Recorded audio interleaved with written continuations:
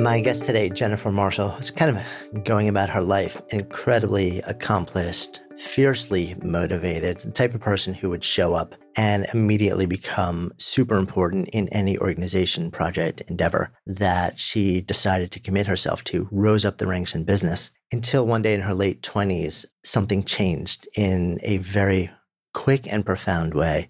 And she started to realize she was struggling to connect with reality. She found herself soon after hospitalized and pretty much sent home saying, you need to catch up on your sleep. But a couple of weeks later, she was back in the hospital. That set in motion a diagnosis that led her into a world of understanding that from that moment forward, her mental health, her life, her relationships, her work, her identity as a human being of value who could contribute as a wife, as a mom, would be forever changing and in flux and have to be reexamined.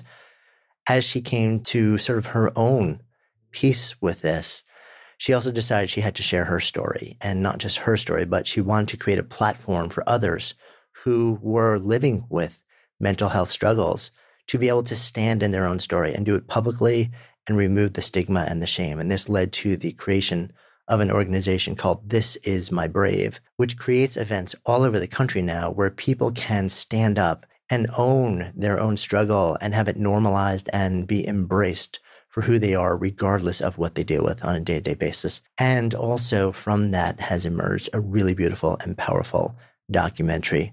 Really excited to be able to sit down and dive deep with my guest this week, Jennifer Marshall, and I am Jonathan Fields. This is Good Life Project.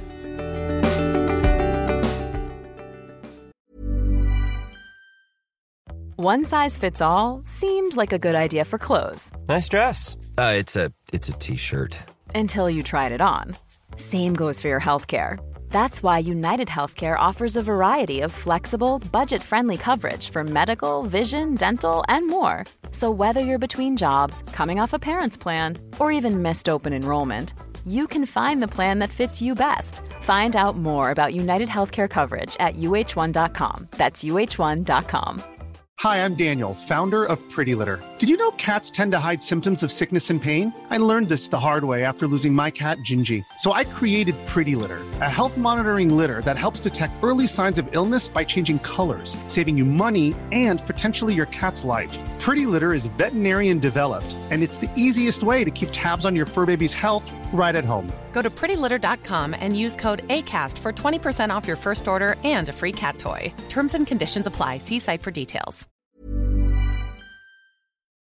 Good Life Project is brought to you by Understood Explains, a podcast that's like a beacon for parents navigating the special education system. Hosted by Juliana Urtubey, a special education expert, this season is all about individualized education plans, or IEPs. Juliana breaks down complex topics like how to tell if your child needs an IEP in a way that's easy to grasp. I checked out an episode of Understood Explains about the difference between IEPs and 504 plans, and I was struck by the balance of empathy and practical advice. It's not just about understanding the system, it's about empowering parents and caregivers to advocate for their children, which is just so important. So I've known a number of people who've had to literally scramble to figure out how to advocate for their kids when the system seemed to just make it so hard to get the support that they need and deserve. So if you're a parent navigating this world, or even just wondering if it's right for your family, I encourage you to give Understood Explains a listen. Search for Understood Explains in your podcast app. That's Understood Explains. It's like having a roadmap for a journey you didn't expect, making it a little less daunting. As we sit in the studio today, you run this organization, which really, I don't know if you would say shines the light on mental health issues. Really, it helps people tell stories in a human, normal, everyday way, and normalize what pretty much every one of us is going to experience on some level at some point in our lives. And I want to dive into that because the work you're doing right now is really powerful. But let's take a step back in time. Where'd you grow up, actually? I actually grew up in Hershey, Pennsylvania. You're like one of the people who grew up. Does everyone pester you every time you say, like, I'm from Hershey, Pennsylvania? From Chocolatown, USA. I mean, it literally smelled like chocolate when you drove down the streets. That's amazing. Yeah, it was an idyllic childhood. I mean, it was just, I had a great upbringing. I was raised by two hardworking parents, both career people. My dad worked for Hershey Foods for over 20 years. My mom was in real estate. Actually, I went to the Hershey tour once when my daughters were little. I think it's obligatory if Chocolate you live in World. the Northeast, It is, right? yes. Then you end up going to college. What'd you study? I studied marketing. Right. Mm-hmm. Was that like a genuine Jones to learn it, or was it just like I No. couldn't choose what I wanted to do? I had no idea what I wanted to do. And my dad said, just get a degree, just study business. It's general. You can do anything with it. And it's true. But I mean, I remember having calls home saying, because I wasn't a great student. I was very B average student, I didn't get my first A until I was a senior. I remember calling home because my friends would do really well in school and say like, I'm wasting your money, because they paid to send me to school. I was very lucky. And he said, just focus and get a degree. I found that I loved business. I liked to figure out how, companies were run and what was behind it. And I enjoyed the creative side of it. So that's why I picked marketing. Yeah. So then coming out of school, what was your first move? What did you actually do? My first job out of college, I taught computer software. I taught Microsoft products. It was very random, but the economy wasn't doing well. I graduated in 2001. Oh, yeah. Everything tech-wise was just sort of crashing then. So things are kind of going along, and it sounds like the course that you plotted, everything's just kind of going along the way that you intended it, with whatever ordinary day-to-day stumbles are coming your way. But at some point, things start to change. Yeah. Well, so I was in the corporate, I was training with computers for a while, computer software, and then landed in recruiting at a staffing agency. And I, again, knew nothing about that industry. I just applied for the job. I actually went to them to help me find a marketing job, and they recruited me to work for them. So I said, sure, I'll give this a shot.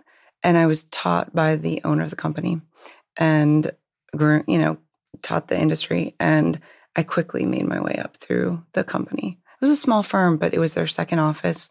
And I became the top grossing recruiter in the company. I was making six figures by the time I was 25 years old, which was pretty cool. But the stress of being responsible for that much business within the company, I think caught up with me. I mean, who knows? I think genetics plays a part too, but my illness then emerged. I had a week when I couldn't sleep because I was so stressed about work.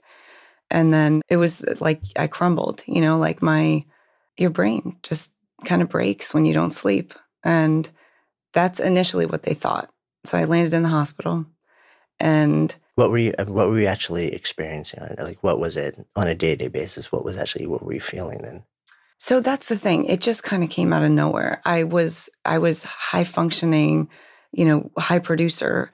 And then all of a sudden I just started, I guess there was a little bit of anxiety, but that really wasn't the first symptom that came out. What came out was this racing thoughts. I can't turn my brain down. I got to get this done.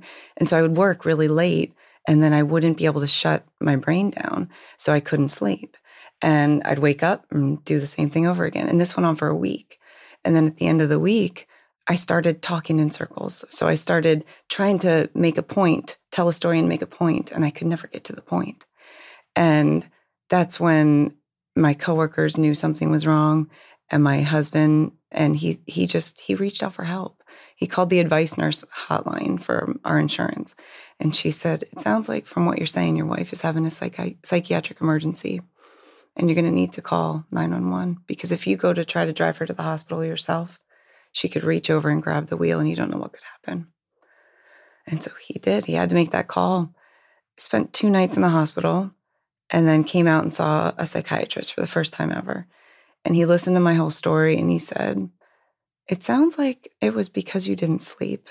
Lack of sleep can bring this on. But I didn't have any history of mental health issues, so he couldn't point to anything.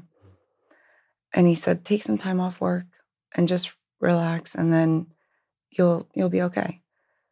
But I did that, took a week off, started doing yoga for the first time ever. I had never done yoga. When I went back to work, it felt good to go back to work. I felt like I was, going home because that was my everything. I mean, yes, my husband, my friends, we would go out and have fun and stuff, but I worked really hard. And then so I got back, it was the holiday season. And we're rushing around giving gifts to all of our clients. So meeting them in person. It happened again on Christmas Day. being in the hospital on Christmas Day is probably one of the worst things ever. What was the thing that sent you back to the hospital? Was it this time your awareness and your decision, or was it again? No, again, I actually signed myself in that time, but I signed thinking I was like autographing something. No, again, it was the not being able to sleep, not being able to shut my brain down. It's your thoughts are just running a marathon and you can't get them to stop. So what you need is to be admitted to the hospital. They have to put antipsychotic medications into your system. And if you don't agree to take them by mouth, they will put them in via injection, which I had to have. And came out of that hospitalization, and my parents had, actually getting me in that time on Christmas Day, parents had no idea what to do. We were visiting my family in Florida for the holidays, and they opened the yellow pages. They're flipping through the phone book. They didn't know what to do. Finally, they called a friend who had a personal doctor who referred us. And while I was in there, they found another very good psychiatrist. Got out, met him. I was still manic by the time I came out of the hospital. So they realized at this point, though, that this isn't a thing. This isn't that you're stressed out and underslept. Something else is going on. Right. And he, at this point, was able to decipher this seems like it could be bipolar disorder. So let's try this medication. And it was actually fairly new on the market. And I remember he said to my dad went in before me to this appointment because I had agreed to let my parents come in. And my dad said, "You're going to see this young woman, but that's not my daughter. Like this is not her." And we went in, they do the appointment. He does the appointment. The psychiatrist said, "I think I can bring your daughter back." And we try this medicine. It starts working. Did you know, when you mentioned he thought it was bipolar, did you have any understanding of what that was? Were you familiar with it before at all? Or? No. No background, no exposure to any kind of mental health issue at all. So you come out and now you have a sort of tentative diagnosis. And for the first time, would it be the first time now you're on medication? Mm-hmm. And what happens? So actually I was on medication when I came out of that first hospitalization. Okay. But when I told the doctor, it made my head feel fuzzy. I don't like this. He said, "You don't need to take it. De-stress. Take some time, you'll be fine." So I did have some medicine in my system from the first time, but wasn't officially on a medication. So this time was on it. And it was a matter of trying to come to grips with the fact that I just received a diagnosis that comes with a lot of stigma, and a lot of people don't want to talk about it. Even my parents at the time, like when I was diagnosed, I kind of wanted to understand it and wanted to figure it out. And they were reading a lot, but they didn't really want to talk about it, And it was hard to not have anyone to talk about it with, except my doctors. So I had a therapist at that point and a psychiatrist. But you really need other people to talk to. So I found a support group, which was helpful. Yeah. What do you think their hesitation was with talking about it? I don't know. I think part of it might have been their generation. Back then, I think my mom had an aunt who had been institutionalized, or a great aunt, so it was kind of, those are the types of things you swept under the rug, I think. So yeah, they were so supportive though, they would come to my appointments if I asked them to. They would visit a lot, because they lived in Florida. They still live in Florida. And I was up in Virginia. So they would check on me. I talked to them every single day. So now we're at the point where that was in 2005. Those two episodes happened 2 weeks apart. And then the beginning of 2006, started on this medicine, started seeing my psychiatrist weekly, my therapist weekly. And I would call my parents, mainly my dad, but I would call and cry. I would just cry. Like, what is wrong with me? What's happening to me? They would just listen and they would say, "You're going to be okay." So that was helpful. Yeah. I guess to a certain extent and I think that there is a lot of generational sort of assumptions about what we do, with mental health issues. And I guess, and the other side, I'm sure, is also for all of us, like, you just don't know. If this has never been a part of your day-to-day reality, And all of a sudden, and it wasn't like a slow introduction, just like in the blink of an eye, you're in the middle of the storm. You are living it from the inside out, but then like those who love you are living it from the outside in. And if you know, who knows, like, if you don't have the skills and the knowledge to understand what you actually do there, how do you, it seems natural that all you'd want to do is just offer love, and then hopefully in the background start to try and figure out, okay, let's learn more about like how best to make this work. So you're married at the time also. Mm-hmm. How was, when you were in Florida, were you with your husband as well? Mm-hmm. Yeah, Ben was with me, and he was always with me through everything. Can you imagine? I mean, just being married, and then all of a sudden, a lot of people go through things like this where maybe your spouse gets a diagnosis of cancer or something, and he lived his vows. He still does to this day. And at one point during 2006, I was so, again, just crying every day. And he would cook for me, and he would make sure I ate, because it was hard with the anxiety. It makes it really hard to eat sometimes. And during that year, it was especially hard. I lost a lot of weight, and I'm not a big person. So I was, I'm petite. So it was seen on me. But he would cook, and he would take me, he'd say, let's go play tennis. We had a little tennis court in our townhouse community, and we would go and hit the ball around. And what got me through that year, I think, Jonathan, was that when we would go to bed at night and lay in bed, he would open his arms up, and I would just lay against his chest and listen to his heart beating.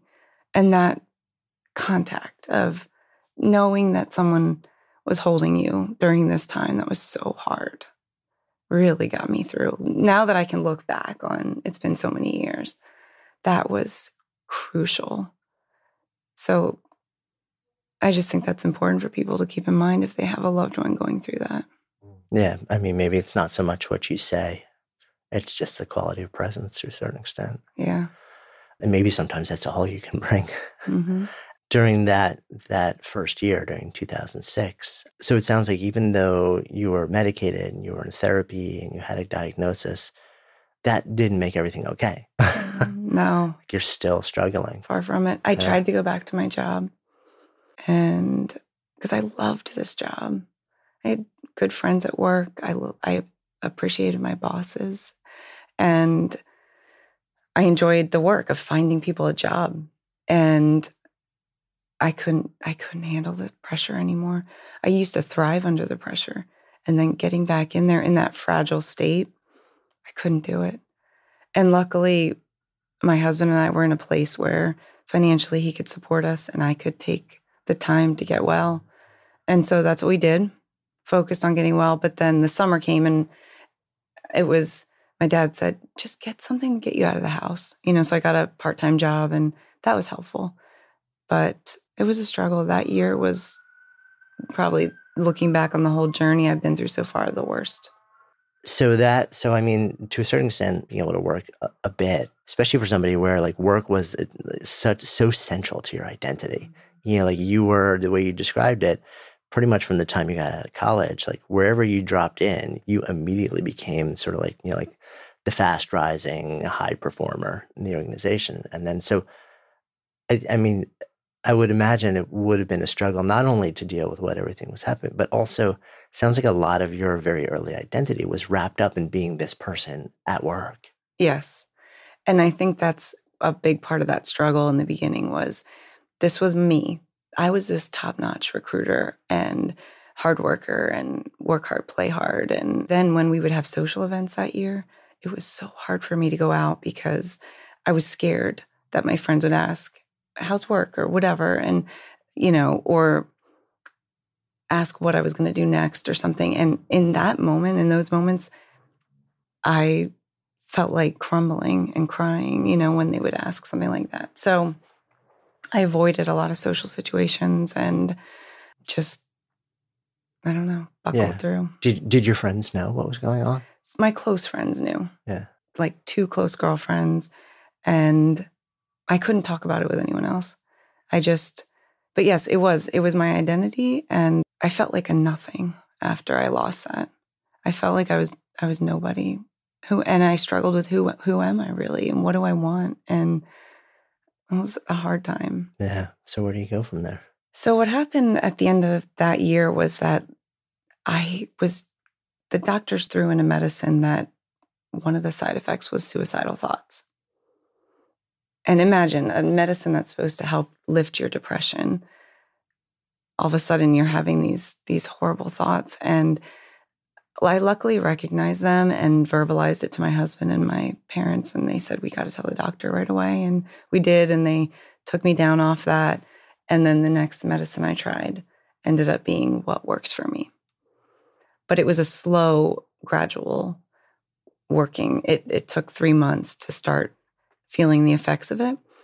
And when I did, little tiny pieces and slivers of my personality started coming back. Because in that year of 2006, I lost all my confidence. I lost every ounce of confidence. I just felt worthless. And then coming out of this, trying this new medicine, it was like I was emerging again a little bit. And it took me a couple months, and then I found a corporate recruiting job. And it was very laid back, and the people were so great. And I worked there for a year. One size fits all seems like a good idea for clothes until you try them on. Same goes for healthcare. That's why United Healthcare offers flexible, budget-friendly coverage for medical, vision, dental, and more. Learn more at uh1.com. Hey, it's Ryan Reynolds, and I'm here with Keith, co-star of my upcoming film, If, only in theaters May 17th. Do you want to tell people the big news? All right, I'll do it. Sign up now and you'll get unlimited for $15 a month and 6 months of Paramount Plus Essential Plan on us. MintMobile.com/switch. Upfront payment of $45 equivalent to $15 per month. Unlimited over 40 gigabytes per month. Face lower speeds. Videos at 480p. Active Mint customers by 531.24 get 6 months of Paramount Plus Essential Plan. Auto renews after 6 months. Offer ends May 31st, 2024. Separate Paramount Plus registration required. Terms and conditions apply if rated PG. Good Life Project is sponsored by NetSuite. So I remember when our businesses were just starting to really scale. It was amazing and also added complexity and stress. And the things that I used to do in hours were taking days, too many spreadsheets, too many systems, no single source of truth. If that sounds familiar, you should know these numbers. 37,000, 25, and 1. 37,000 businesses have upgraded to NetSuite by Oracle. 25. NetSuite turns 25 this year. That's 25 years of helping businesses do more with less, close their books in days, not weeks, and drive down costs. And 1, because your business is one of a kind. So you get a customized solution for all of your key performance indicators in one efficient system with one source of truth, manage risk, get reliable forecasts, and improve margins. Everything you need to grow all in one place. And right now, download NetSuite's popular KPI checklist designed to give you consistently excellent performance absolutely free at netsuite.com/goodlife. That's netsuite.com/goodlife to get your own KPI checklist. netsuite.com/goodlife.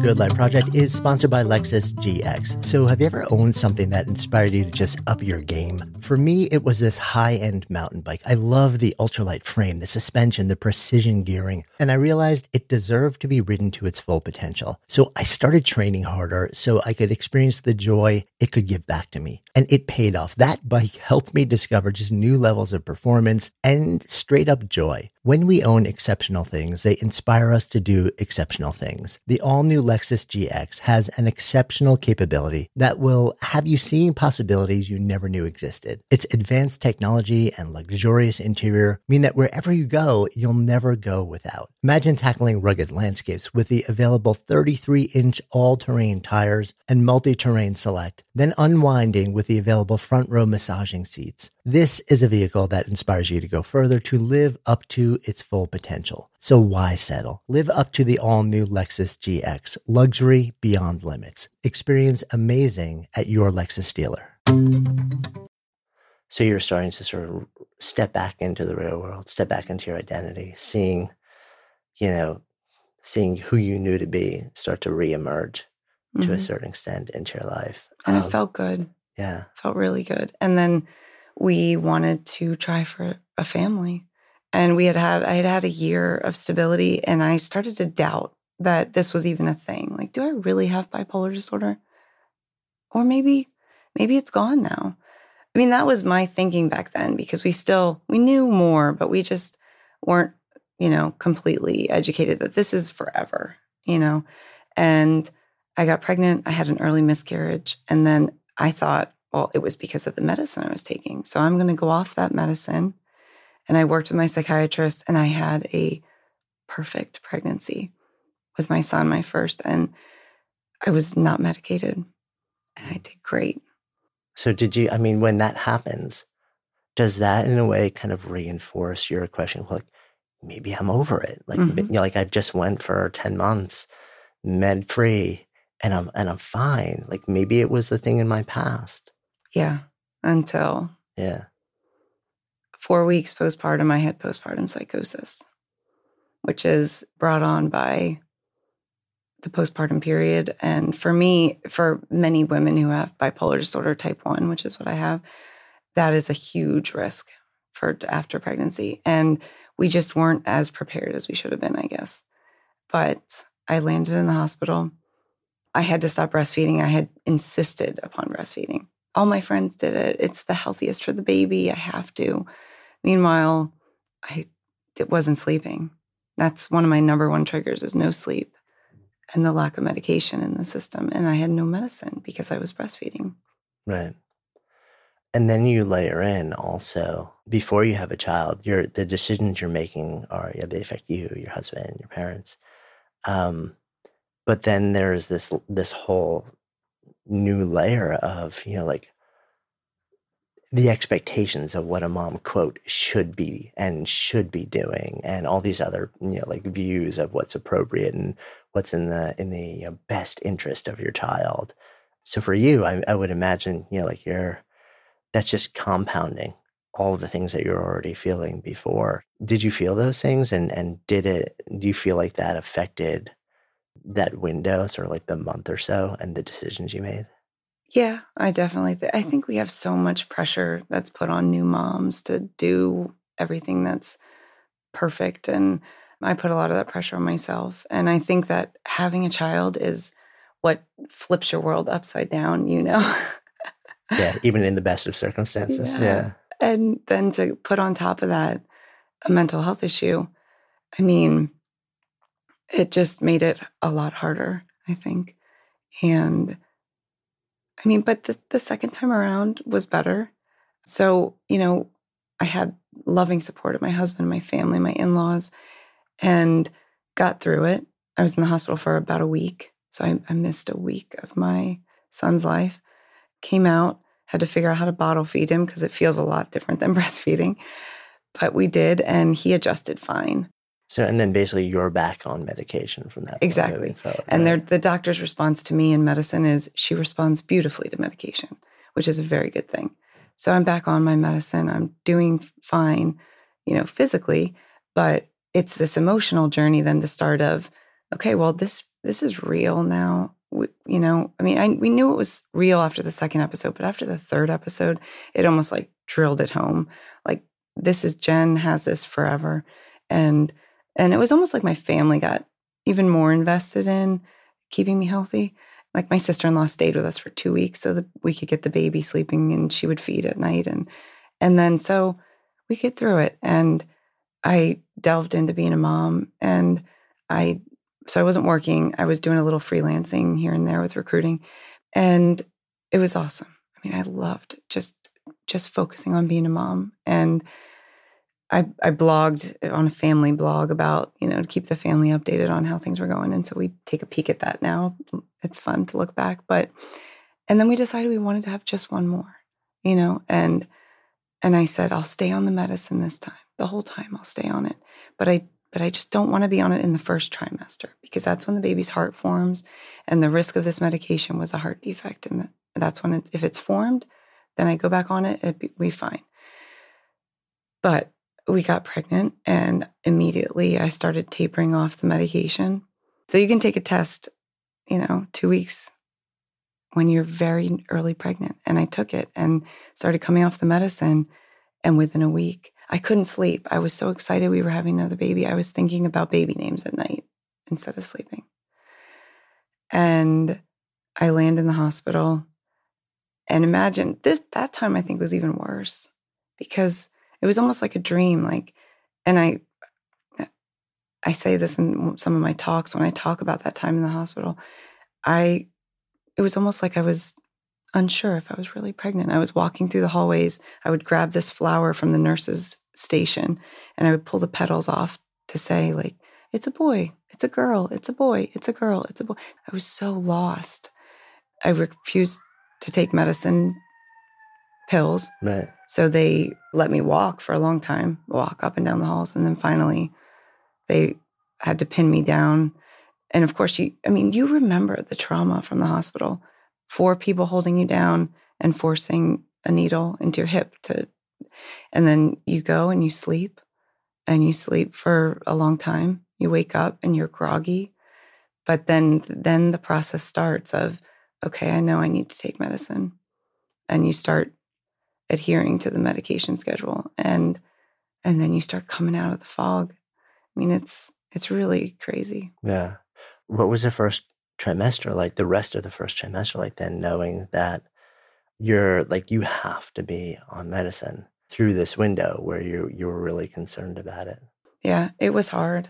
I just like praying that the baby was going to be okay. And at one point I called so I was seen at high risk OBGYN, and I had met with them about medication, and they said there aren't a lot of studies out there, but this one seems to be the least worrisome. So I took that. And then at one point I said to them, I don't think I can do this anymore. It was during the first trimester. I was trying to stay on this other medication. And they said, if you want to go back on what your normal medication that you feel you need it, we can do that. And so we did. And then at halfway through the pregnancy, they do a fetal echocardiogram of her heart, and she was fine. And she was born healthy. What was that like, going into seeing that such a relief. Echocardiogram? Such a relief. I mean, then I felt like I could really enjoy the rest of the pregnancy. The first half was hard, just riddled with guilt over having to take medicine, but also fear of the unknown of how things would turn out. And were you able, it sounds like Ben was there, like at this point, are you able to share all of this with him in real time and sort of be in it together? Oh, yeah. He's a man of very few words.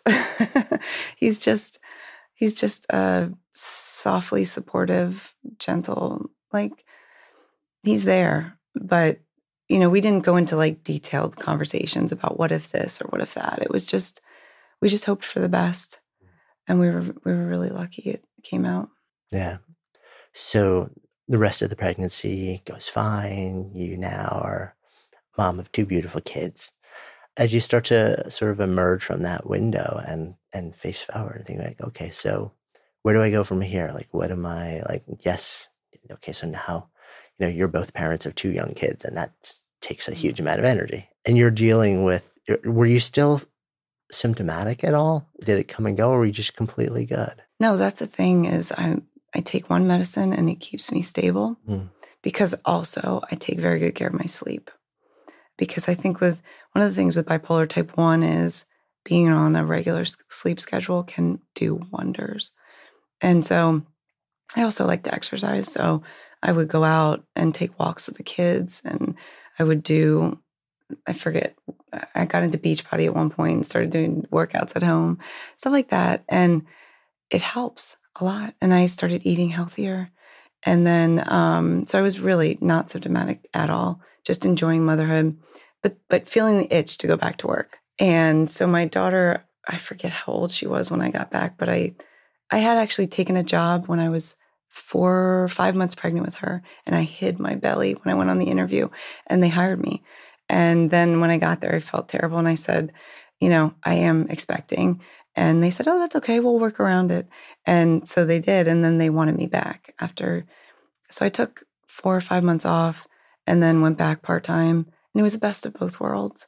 So it was great. What happened, I think, also right around that time was that I started to want to be more open about what I had gone through. When you go through things like that, again, you want people to talk to about it. I had stopped seeing that support, going to that support group I was going to before my son was born. And I just started looking, and I looked for books, and I found a couple of books, memoirs about people who had bipolar disorder. But then when I started looking into blogs, I found so much more. And I found people who were writing openly, but who were also writing anonymously. But just the way they were writing with this raw authenticity and this vulnerability moved me. And I thought to myself, I could maybe start a blog and maybe it would help someone. And so I tossed that around, and maybe it would help you also just be able to say what's on your mind in some way, share it. Yeah. And I think I saw the interaction between all the bloggers I had been reading, because it was back when people would comment back and forth on each other's blogs and they would do link ups and stuff like that. And I thought, this is awesome. It's a community. And so I started writing, and I consulted my husband, and I asked my mom and dad, what do you think? I want to write with my real name. And they said, nah, why don't you? They're hesitant. Yes. They said, why don't you write just kind of anonymously? And I remember my dad said, why your real name? Why are you so desperate to write with your real name? And I said, because if I can help one person, it would be worth the risk of whatever, discrimination I might face in the future. They were worried mainly about future employment because they knew I liked to work and I liked being a career woman. And so I started anonymously. How did that feel? It felt inauthentic. It felt not fully genuine, but it felt good to write. So if I showed any pictures, it would be the backs of the kids' heads or just random pictures of scenery or whatever. It felt good to get stuff out on the page or on the internet. Yeah. Did people discover it? Were people interacting with it? Yeah, I felt a lot of the community I had felt that the bloggers I had been reading started, noticing. And so it was neat. I mean, I wrote consistently for a long time. And after a year and a half, this editor found me, and I was on my way to a writer's conference, and she found me and said, I love your writing. Will you write for us? And it was the website, What to Expect When You're Expecting. So they had a mom blog section. And she said, and we pay. And back then, people weren't really paying that much for bloggers. I said, yeah. What do you want me to write about? And she said, how about being a mom with bipolar disorder? And I said, great. That's what I know. That's what I've been writing about. So I started, and the first piece that they published was picked up by AOL.com because they were owned by AOL. And they put it on the homepage, and it said, what landed mom in the psych ward? Was that a family photo? And was that anonymous at that point, or were No. that was your name and your family photo? Mm-hmm. How did that go? Well, my husband was supportive. My parents hadn't fully given their support. Yeah, and especially, I'm assuming you didn't choose that headline. No. Yeah. So when you saw that headline, I mean, just personally, what was your... You know what? It didn't bother me. Yeah. Because it was true. Right. It was a post about how I didn't sleep and I landed in this situation and I was figuring my way out. And a lot of people noticed the piece. That whole day, I still remember I was sitting at the dining room table and I got email after email. And in those messages, people would say, I read your story. Thank you so much for talking about this. And then they would turn around and tell me their story in every message. And I got notes from friends from way back in the day who said, I saw your piece, because it hit Facebook then and everything. And they said, I dealt with depression, or I've been dealing with anxiety forever. And so it just was validating. It was like, we need to talk about this. Yeah. I mean, it must have been eye-opening too to see not just the gratitude coming back to you, but so many people sharing, yeah, I've been struggling too. I'm in pain too, or I have been in pain too. Mm-hmm. Were you, did you have any expectation that would happen? That people would start to open up to you? No, I don't think I knew that. I thought I'd get some gratitude. I thought I'd get some thankful reactions, but I never expected to also hear everything back. Good Life Project is sponsored by Lexus GX. So have you ever owned something that inspired you to just up your game? For me, it was this high-end mountain bike. I love the ultralight frame, the suspension, the precision gearing, and I realized it deserved to be ridden to its full potential. So I started training harder so I could experience the joy it could give back to me. And it paid off. That bike helped me discover just new levels of performance and straight up joy. When we own exceptional things, they inspire us to do exceptional things. The all-new Lexus GX has an exceptional capability that will have you seeing possibilities you never knew existed. Its advanced technology and luxurious interior mean that wherever you go, you'll never go without. Imagine tackling rugged landscapes with the available 33-inch all-terrain tires and multi-terrain select, then unwinding with the available front-row massaging seats. This is a vehicle that inspires you to go further, to live up to its full potential. So why settle? Live up to the all-new Lexus GX, luxury beyond limits. Experience amazing at your Lexus dealer. Mom deserves the best, and there's no better place to shop for Mother's Day than Whole Foods Market. They're your destination for unbeatable savings, from premium gifts to show-stopping flowers and irresistible desserts. Start by saving 33% with Prime on all body care and candles. Then get a 15-stem bunch of tulips for just $9.99 each with Prime. Round out Mom's menu with festive rosé, irresistible berry chantilly cake, and more special treats. Come celebrate Mother's Day at Whole Foods Market. Hi, I'm Daniel, founder of Pretty Litter. Cats and cat owners deserve better than any old-fashioned litter. That's why I teamed up with scientists and veterinarians to create Pretty Litter. Its innovative crystal formula has superior odor control and weighs up to 80% less than clay litter. Pretty Litter even monitors health by changing colors to help detect early signs of potential illness. It's the world's smartest kitty litter. Go to prettylitter.com and use code ACAST for 20% off your first order and a free cat toy. Terms and conditions apply. See site for details. Imagine the softest sheets you've ever felt. Now imagine them getting even softer over time. That's what you'll feel with Boll & Branch's organic cotton sheets. In a recent customer survey, 96% replied that Boll & Branch sheets get softer with every wash. Start getting your best night's sleep in these sheets that get softer and softer for years to come. Try their sheets with a 30-night guarantee. Plus, get 15% off your first order at bollandbranch.com. Code BUTTERY. Exclusions apply. See site for details. So then you're out there with your name front and center and what you've been living with.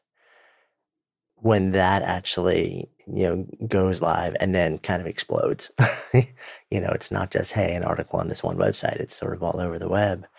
What did it feel for you to go from writing similar stuff anonymously to now writing and being in front of millions of people with your name publicly attached to it? One thing happened in regard to my parents and not fully backing me going public.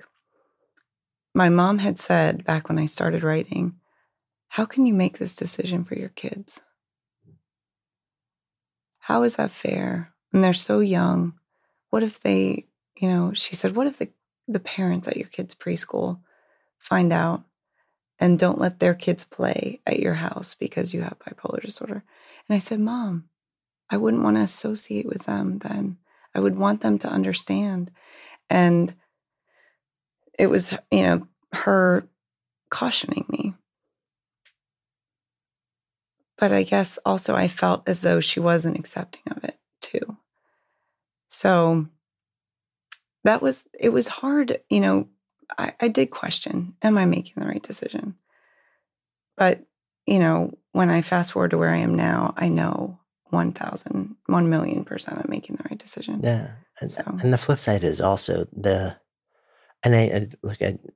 neither of us can tell somebody else what their right decision is, right? This was right for you. But also when I hear you share that story, I completely get the concern about not wanting to do something which may in some way cause your children distress or, make a decision on their behalf. And yet at the same time, there's an assumption that this thing is shameful, that, people shouldn't know about this because there's some level of shame associated with it. And it's almost like not, hiding behind something or not being public with it propagates the assumption that shame should be sort of like perpetually connected to it. And again, like this is really easy for me to say from an outsider looking in who's not been through what you and so many have been through. So, but that's just what comes to my mind. I'm wondering if that was any part of your internal sort of conversation. Yeah, it was a little bit. I mean, I think it's a generational thing, but I think that it's shifting so much now. Yeah, in no small part because of what you then went on to do. So now you're public and you're writing under your name and you're getting a lot of attention, but writing wasn't enough. Yeah, I mean, a friend had a show that was a storytelling show about motherhood. And I thought, I had taken my mother-in-law and she said, Jen, you could do a show like this, but about mental illness. And of course, I hesitated to think, I can't take my friend's idea. But if I do something similar and add in creative elements like music and poetry and even dance, expression, creative expression, it'd be different. And so I had this concept. I want to do a show where we can open up the conversation and celebrate these people who have gone through these struggles, who now want to share to help others feel less alone and to open up this conversation. So I had this concept. What a lot of people don't know is that I launched it and we failed. And it wasn't very far in the process, but I initially launched with a woman I met at that writers' conference where I got the invitation to write for What to Expect. And we were butting heads creatively. We had called it Don't Call Me Crazy. And I'm so glad we didn't go with that name. I'm so glad it changed, so glad I went through that failure. And when I came up with the concept of This Is My Brave. And I met a woman who would become my co-founder at a party. And I said, I need help. I can't do this by myself. And she said, I love this idea. Yes, I will help you.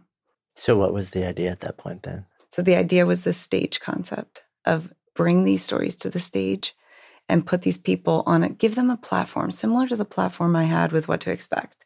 I didn't have huge numbers on my blog, but when I got elevated to AOL and lots of people saw it, it really reached a lot of people. So what if we give people a platform and create the stage for them? And so the idea was to bring people from the local community together who were ready to tell their stories and put this production together. So we decided we needed money and we needed $6,500 to rent our theater in the DC area. We put together a plan and we launched it on Kickstarter. And in 31 days, we raised over $10,000. How did so you end up doing this first event. What was it like finding people who were willing to take the stage and tell their own personal stories similar to yours? It was awesome. I mean, we put the call out on social media, all the people who saw our project on Kickstarter, but then also on local flyers, coffee shops, the library. And that we were blown away by the talent that came forward. Like we had to say no to some people because we had too many people and not enough time. That surprised you, by the way? A little bit. Yeah. A little bit, but it surprised Anne-Marie more. She was a little more skeptical than I was, but we felt like almost like American Idol, like we're sitting at this desk and these folks are coming up and they're like slam poetry and music and these just heart-wrenching essays. And we just were like, we have a show. This is amazing. What was it? I mean, so you kind of have to do two things, which are, it's a challenge no matter what type of event you're doing, to get a storytelling-based event where you've got great storytellers telling great stories, and then on the other side, an audience who wants to show up and actually listen, tell this. So now here you've amplified this challenge dramatically because now you need great storytellers telling great stories about something that is deeply personal to them, and very often they've been judged for when they've shared it at different points in their lives. So you've got to find people who are willing to go there in front of a public audience. And then at the same time, I have to imagine this is not the same sort of like, like papering and flyers that you put up for a TEDx or your traditional or the Moth or traditional storytelling event, where like this is a very like the audience. I got to imagine, like you're looking, okay, so I'm going to go to a show to spend an evening listening to people tell the stories and perform the stories of the deep struggles that they have been through, which may be triggering for a lot of people in the audience as well. I'm curious how you experience or how you shared or promoted the conversation to those who would attend. So keep in mind, it was our first time ever. I don't have any theater experience pulling something like this together. And we just were like, we're just going to do it. And we had some local support groups. I think we had NAMI there the first year, tabling, and we got in local magazine. We got on all the local news stations that covered it ahead of time. And we had the support of all the people who backed our Kickstarter. Part of the rewards, they got tickets. Got it. So we filled half the theater before we even planned the show, which was great. But yeah, I mean, even promoting the shows now, it's just, these are your neighbor. These are people these are your, friends. And it's a privilege to be in the audience and hear these stories. And then they're changed as a result. And so it's this dramatic thing that happens at the shows. That's really cool. But I think that, the audience gets filled by supporters who know that it's important to learn about these things. Yeah. And I would imagine also supporters who maybe are also bringing a friend who's struggling, who needs to be there and see they're not alone. Mm-hmm. Yeah. So as we moved through, the last couple of years, we've added more supportive elements. So like at the LA show a couple of days ago, we had crisis text line was there with a counselor in case anyone needed to talk to anyone. And we have a new partnership with Mental Health America, where if you're in the audience and you hear something from a story that might hit you that, hey, I might be going through something like this. Mental Health America has online screening tools with all different mental health conditions you can take confidential at home. So we hand out postcards with that information. So from that first show, when that very first show wraps up and the last person like takes the stage and then leaves the stage, and you look out in the audience and you look at all these beautiful storytellers and your partner, what's going through your mind? We did it. And that was it. I mean, like, that show was flawless and incredible, and it'll always be my favorite. Just so proud of all the people, not only the storytellers on stage, but proud of the audience for being there and being a part of it with us. They made it happen with their funding and their support. So that was really cool. Just like excited about where to go next after that. Yeah. I mean, was it clear to you at that point, like, okay, this needs to get a lot bigger. This needs to go different places. We were thinking that. And then it was, where's it going to come from, And then the model kind of started emerging naturally to us, where I had blogger friends in different cities and they said, we want to bring it here. And we said, okay, awesome. We've done it once. It was a success. We'll build this toolkit on how to do it, and we'll get you the toolkit, and you guys run with it in your community. And so that's how we did it. And we would have calls weekly with them and just support them. And then we got to go and see their shows. So that was neat. So now, when was the first show? 2014, May. So now we're, chunk years into this. You've had shows all over the country. Have you gone outside of the U.S. now also? Or we have an arm in Australia. We have a guy, Tim Daly, over there who had his own bout with depression and anxiety. And he connected with me on Facebook and said, Jen, I want to bring this to Australia. And I said, great. And so we've been working together. He ended up setting it up as a nonprofit over there using our identity and everything because we're partnering together. And he's running it over there. He's got shows. He's got a show coming up this month. Man, so this has become a foundation now where you've got shows going on all over the place.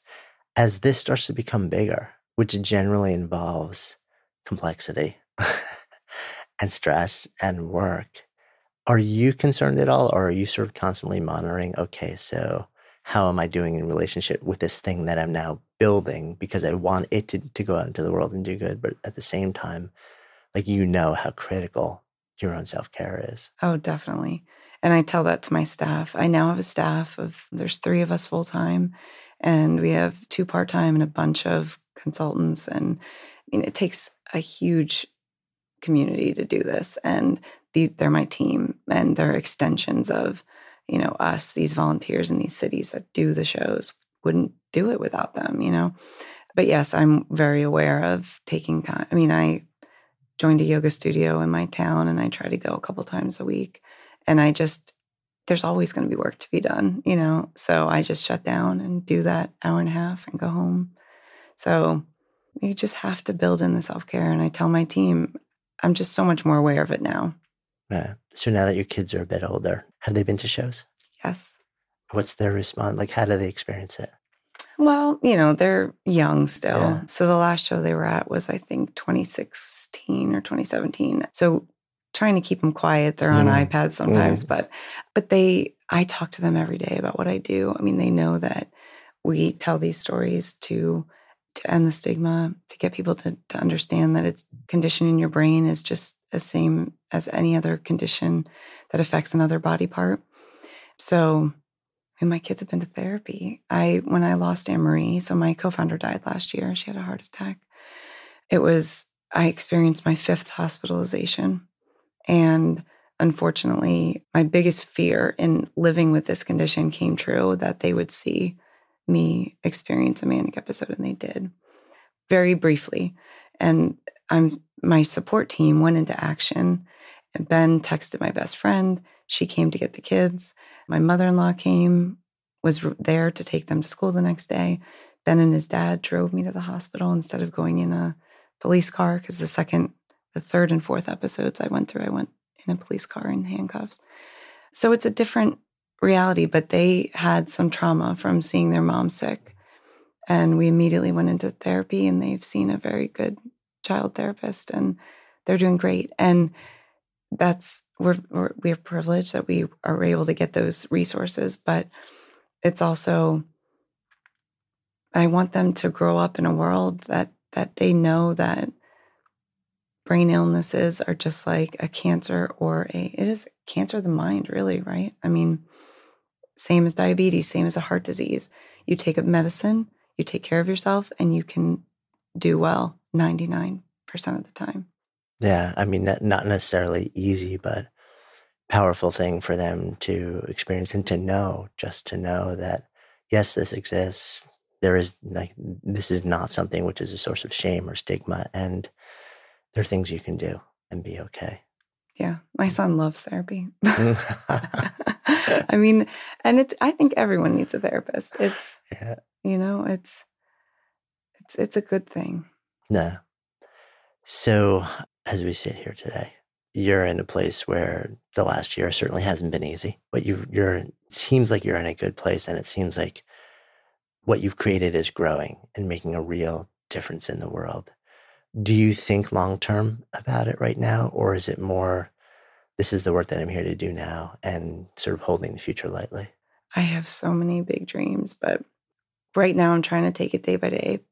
We have an incredible documentary coming out in January. It's a short documentary, and we have, ideas of what we're going to do with it and what it might lead to. Because I think ultimately we want to get on a bigger platform. We want to reach more people. Right now, This Is My Brave has done 47 shows across the US and in Australia. Over 675 people have come on our stages to tell their stories. That's big to me. I mean, I don't know of any other group that's had that many people come forward in front of live audiences to tell their truths about an important issue that is an epidemic in our country right now that we're not talking about enough. And I think that it builds that connection and understanding. And I think that when we can reach more and more people, so I'm excited about what the film will do. I'm excited about, what the future holds, but it's not totally clear to me yet. I mean, I don't know. Yeah, you don't have to. Yeah. This feels like a good place for us to come full circle as well. So if I offer out the phrase, to live a good life, what comes up for you? I think what comes up for me is connection with people, with every person we meet, and holding space for their story, to know that everyone has gone through some kind of struggle, whether it's a mental health issue or divorce or, grief from losing someone. Everyone has gone through something. And just feeling that connection when you get to spend time with people and get to meet them, that's why we're here on this earth, I think, is to connect with people. So I hope in my life I'm living a good life by connecting people. Thank you. Thank you. Thank you so much for listening, and thanks also to our fantastic sponsors who help make this show possible. You can check them out in the links we have included in today's show notes. And while you're at it, if you've ever asked yourself, what should I do with my life? We have created a really cool online assessment that will help you discover the source code for the work that you're here to do. You can find it at sparketype.com. That's SPARKETYPE.com, or just click the link in the show notes. And of course, if you haven't already done so, be sure to click on the subscribe button in your listening app so you never miss an episode. And then share the love. If there's something that you've heard in this episode that you would love to turn into a conversation, share it with people and have that conversation. Because when ideas become conversations that lead to action, that's when real change takes hold. See you next time.